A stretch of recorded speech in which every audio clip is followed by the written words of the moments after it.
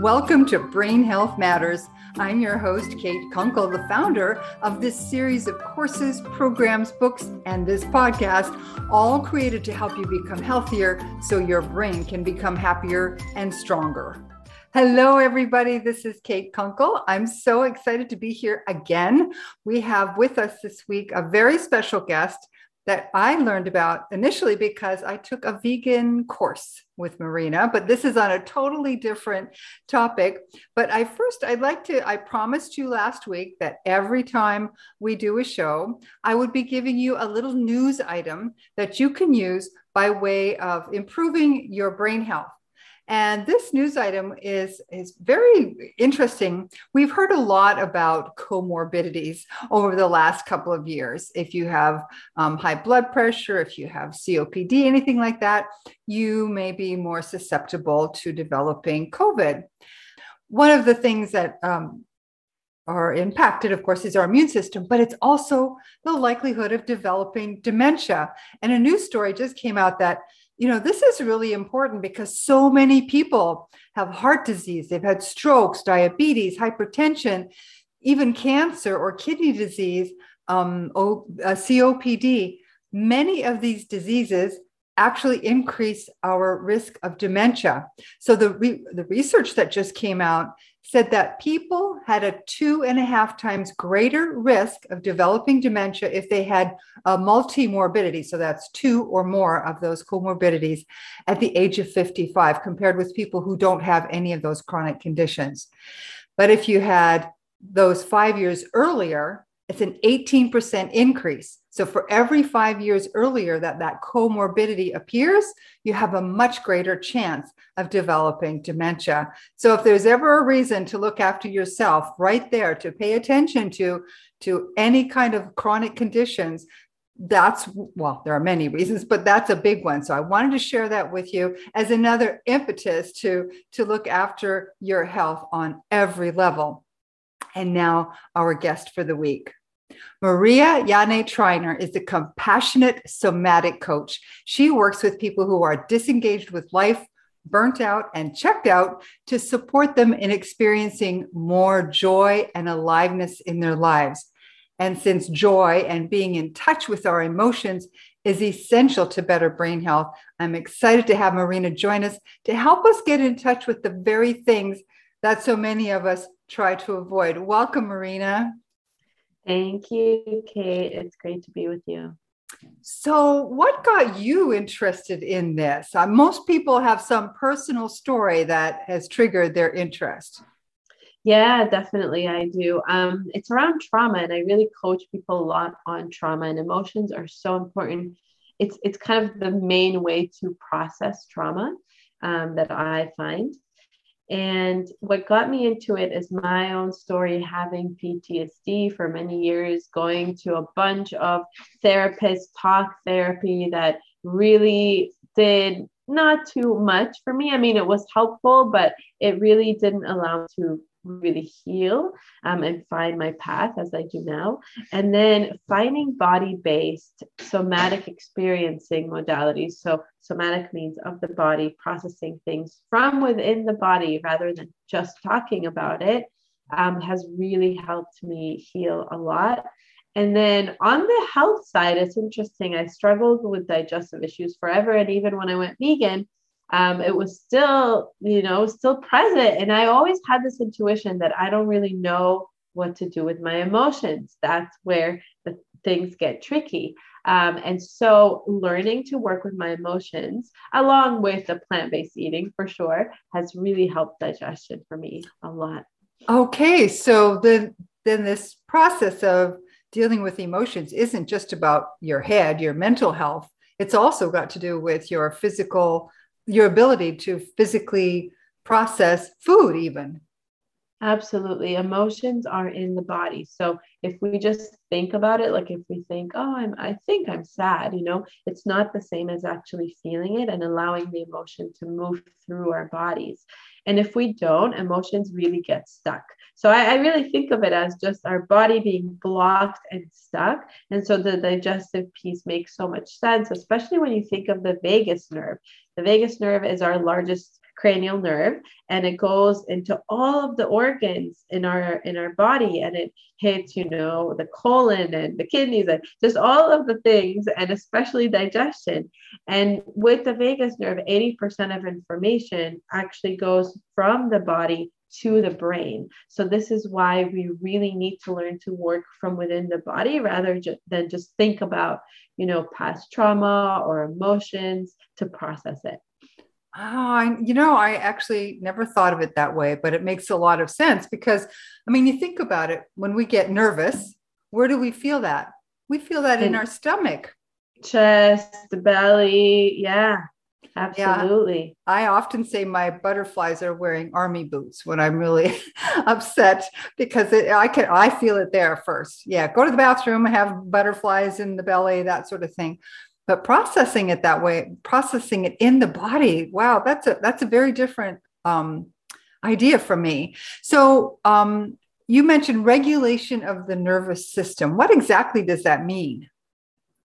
Yeah, so we have kind of 3 states of the nervous system, of the autonomic nervous system. And the autonomic nervous system is the one that just goes, like we don't control it. It's like we breathe, our heart beats, right? It's like that.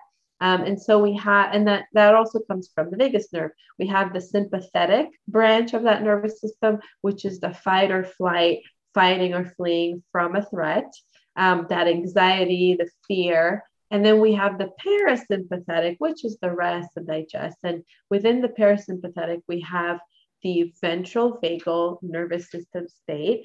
And I know these kind of words are tricky, so it took me a while to really, really get this. So it's okay if you're like, oh my God, so many words. So ventral vagal is just when you're present, you're connected. It's our social engagement system. So it's that state of your body where you feel like, yeah, I'm connecting to other people and I'm totally present with them and that kind of a feeling.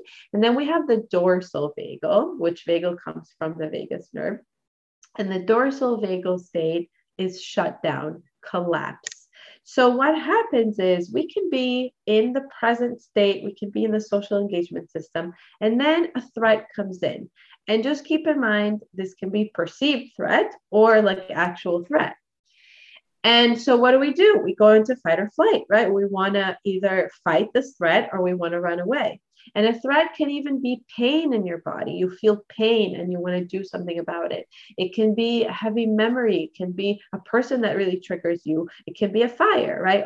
And the cool thing to know is that all of these are the same to our body. To our body. Even though mentally you're like, it's very different, but our body feels threatened. That's the point. So we have this fight or flight mechanism, survival mechanism, and we try it, right? That's kind of our first line of defense. We try it and maybe it doesn't work. Maybe we're trapped, or maybe we feel like under-resourced, maybe emotionally under-resourced, meaning like this is too heavy and I don't know what to do with all these feelings. It's too much. And that's where we go into the collapse and shutdown, which is very survival driven as well, because the collapse and shutdown is I don't feel pain. I'm collapsed. I'm numb. And so the animal in the wild that is in collapse and shutdown doesn't feel pain when it's being hunted. So it's brilliant. The trouble is where we get stuck, where our system becomes really rigid and we're not flowing through the states. We go into shutdown and we stay there. We get stuck there. We go into the fight or flight and we just get stuck in anxiety. And so nervous system regulation work is really meant to help us flow and not get stuck in one state versus the other. And that makes a big difference for our hormones then, because the hormones are triggered by that fight or flight, whatever state we're in. Hormones are triggered, and that has a lot to do with our brain health. And that feeds back in like to the vagus nerve. So it's this big circle. That makes perfect sense now when you say that. So many of us struggle with our emotions. So like we may recognize them. We, say, yes, I do feel sad. I feel that sadness, or I feel that anger.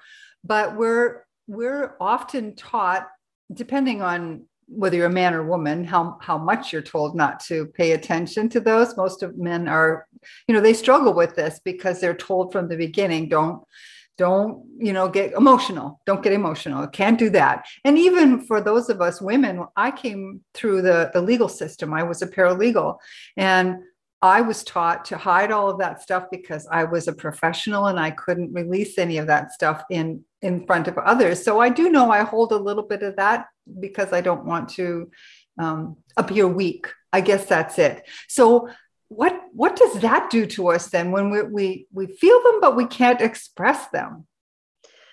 Oh, yeah. Yeah. And you know what? We live in a masculine world too, like a world where it's like you said, in every profession, don't show your emotion. Like I'm lucky because I'm a coach and I get to do this all day with my clients, where we feel together. We actually feel and we have room to express. Like emotions are such a foundational part of us. We can't just avoid them. They just kind of grow and fester. And that's where we get into anxiety.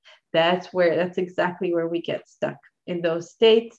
And life feels terrible. We feel stuck. We feel overwhelmed. We feel numb. And it's like, I have everything. Like I have a career, I have a marriage, but I don't feel good because we don't have those tools. And it's just a skill. It's a practice. And just like you were saying, I came from a family that was very much about keep going, keep working, keep doing, do not pause, constantly in survival. So it was hard for me to learn these skills, but I know if I could do it, anyone can do it. So it's just really about how can you feel your emotions from regulation? That's something really important. Like if you're in shutdown, which you're numb, or you're in anxiety, it's very hard to access emotions. Yes. Very hard. So we have to learn to regulate to where we come down from those states and we're really more present. And we also feel from our adult bodies, because what often ends up happening, which is really interesting, is that we make other people our parents. And we do that because when we're little, our parents' role is really to reflect the emotions back. Oh, you're sad. I can see you're sad. Or, oh, you're really angry, right? That's how they're teaching us. They're reflecting that back to us. They're attuning. And so what ends up happening if we don't have that, maybe our parents have no idea how to do that, or we just haven't processed, we have a lot of trauma, we haven't processed, we sometimes make other people into our parents. So what I mean by that is, for example, our friends, close friends or partners were like, you made me angry, make me feel better, apologize. You made me angry, right? Well, this person is not your parent. The emotion is yours. It's not theirs, right? It was a huge shift for me. And I'm like, wow, I'm a 30-year-old, 5-year-old like, with my emotions, like no one can they can trigger the anger within you. Right. And you have to work through that. And then of course you can communicate what bothers you to them, but this is yours. They're not responsible for your anger. Feelings. So that's kind of, that's one thing. Wow. And the other thing is we become merged with that emotion. Like it's all of who we are. And it's so intense and it's everyone needs to make me feel better and that type of thing. Or we numb it out completely. Like we're completely avoiding it or not feeling it at all. Those are kind of the two versions that I see. So then if this would have a huge impact on your ability to have healthy relationships, which are so important for a healthy brain. I mean, without them, we really can't have a healthy brain because we are human. As humans, we are social creatures. So this would have a huge impact on your ability to develop and maintain relationships then.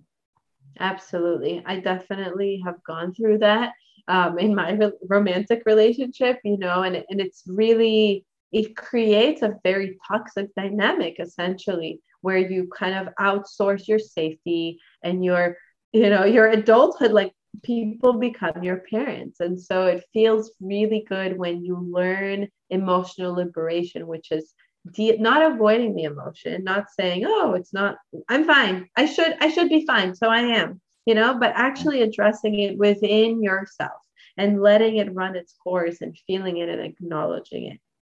So like grief is a big thing. And right now, at this point in history, this crazy point in history, people are frightened, but they're also, well, not so much now, but they are kind of alone. There's still this idea. So if you're dealing with that and you can't even reflect on someone or talk to someone in a meaningful way, what would you recommend to someone then? Because like when my mom died, it was shortly after my mom died that this whole nonsense started.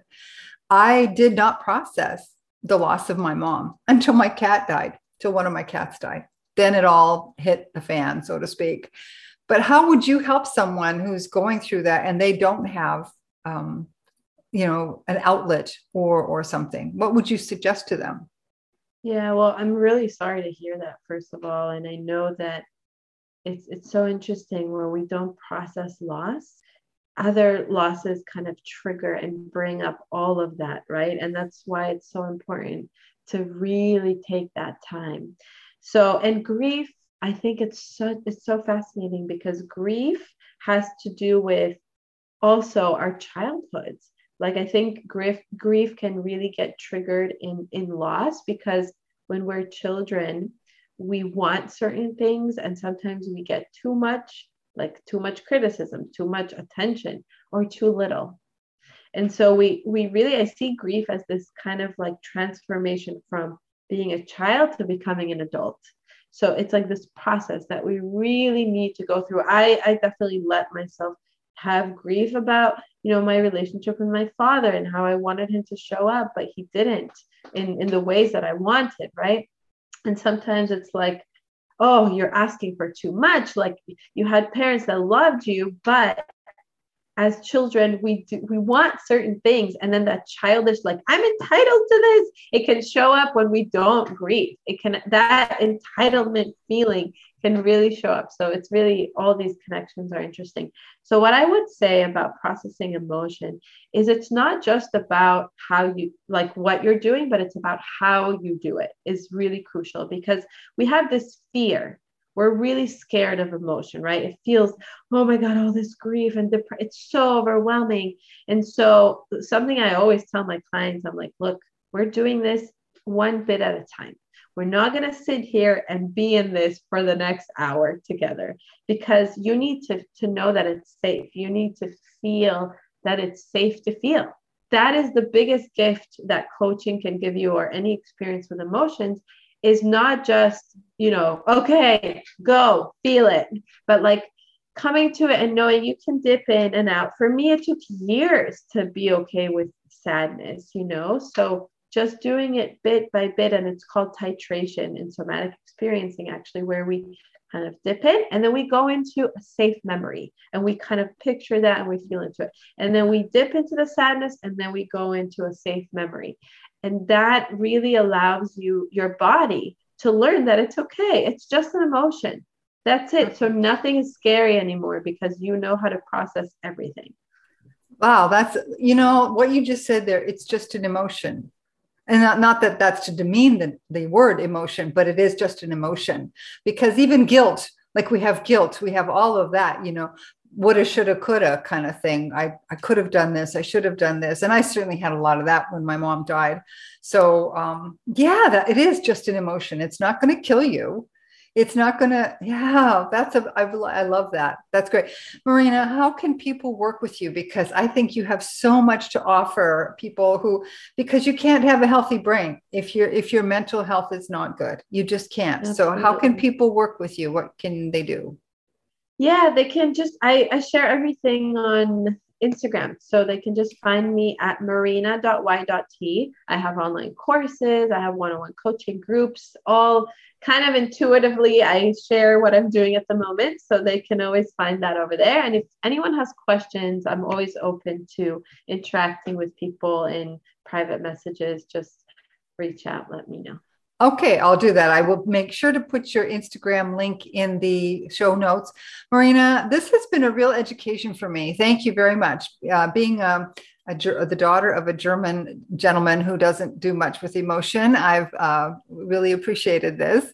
And I'm sure there will be many other people who do that as well. Thank you, Marina. And I can't wait. You're welcome. I can't wait to see how people respond and get involved. Thanks again.